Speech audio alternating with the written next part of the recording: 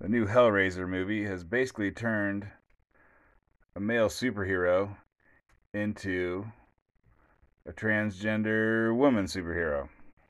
Coming up on the Anti Woke Podcast. There's a new Hellraiser movie out on Hulu. I'm not gonna watch it, but it's kind of interesting. You know, I bet most of my listeners have not watched the Hellraiser movies, but you would know Pinhead, the guy that they put on the cover of each movie usually, which is like he's a monster who has a grid. He has no hair, and he has like a square grid cut into his skin, and at each intersection of the grid is like a nail. So he's like a guy that has a bunch of nails sticking out of his head.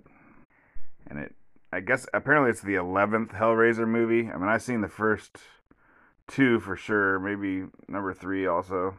And then apparently, there's a ton of bad ones direct to video. Originally, they were all, in the theater movies.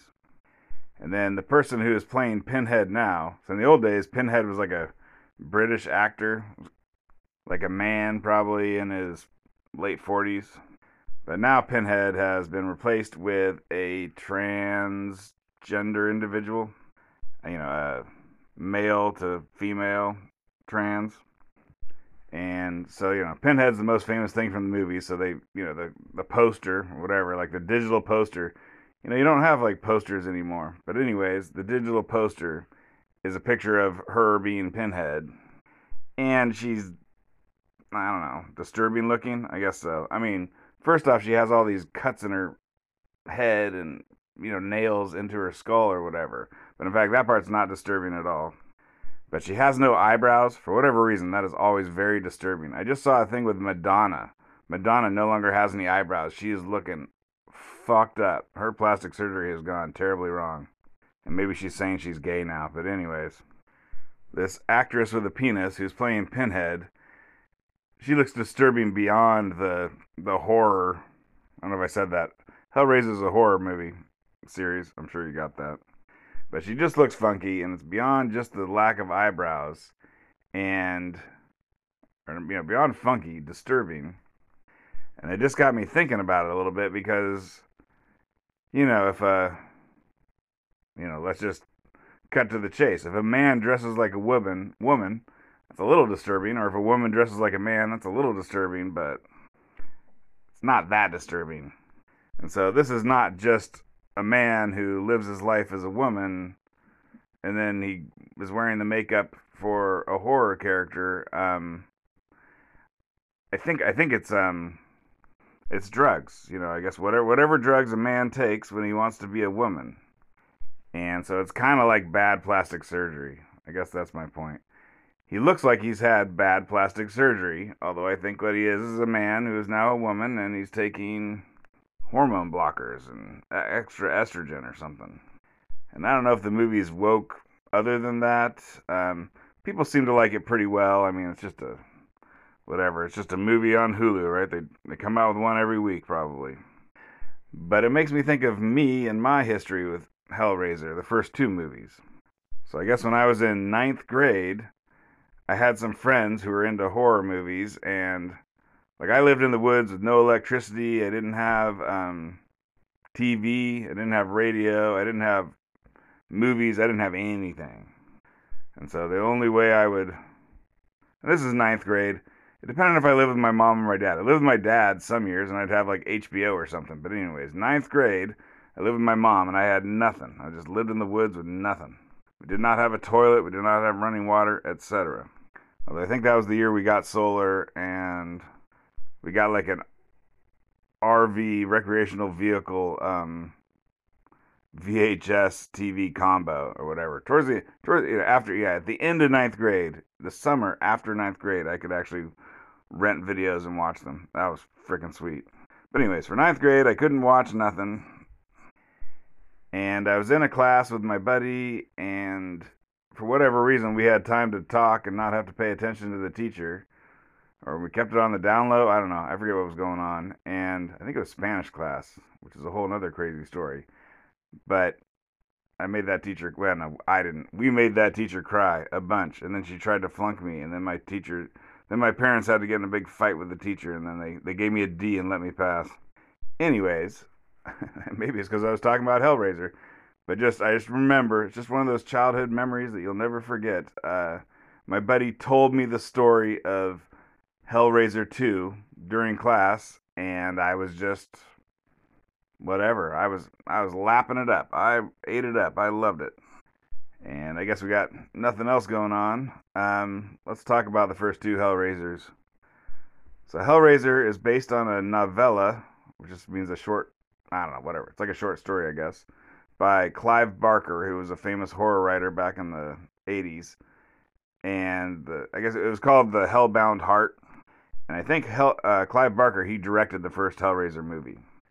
And so Clive Barker is a gay man, and the Hellraiser movies has a lot of people wearing like black latex bodysuits, kind of like the Gimp from Pulp Fiction. I mean, it's all quite sexual, and does being a gay man that mean that you're extra sexual? And then when you're writing your novels and making your movies, there's gonna be lots of sex. I mean, they're not gay, but there is a lot of sexual something. Well, BDSM stuff, I guess.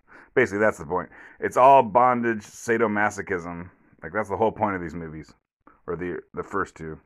I guess the new one is all about drug addiction. So they've swapped out the sex for drugs, and it makes me think of something I looked it up once, and I haven't looked it up recently to make sure that it's still true. But like the question was, are gay men more promiscuous than heterosexual people?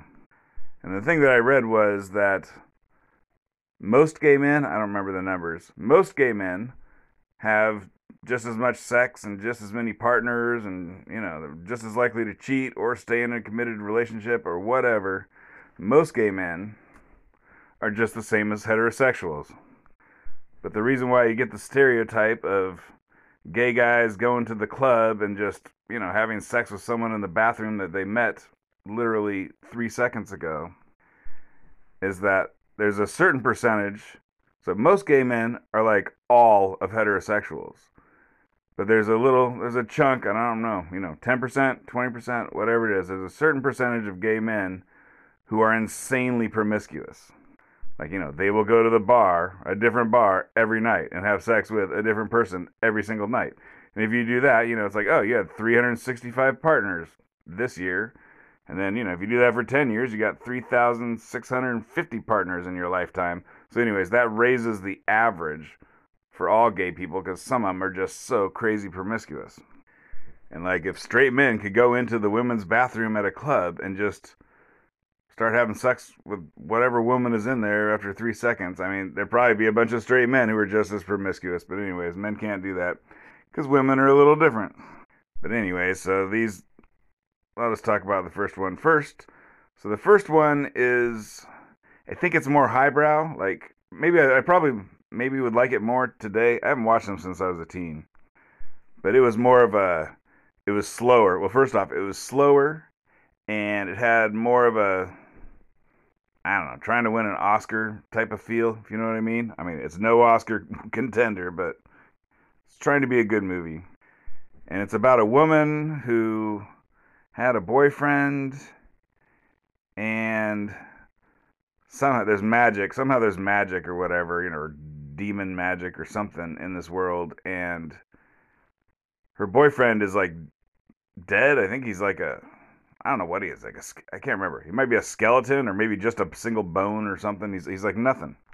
But she finds out that if she kills people and the blood falls onto this guy's what becomes a skeleton, and anyways, then he starts getting more and more flesh. So it goes from a skeleton, then he's like a skeleton who's starting to have organs inside of it.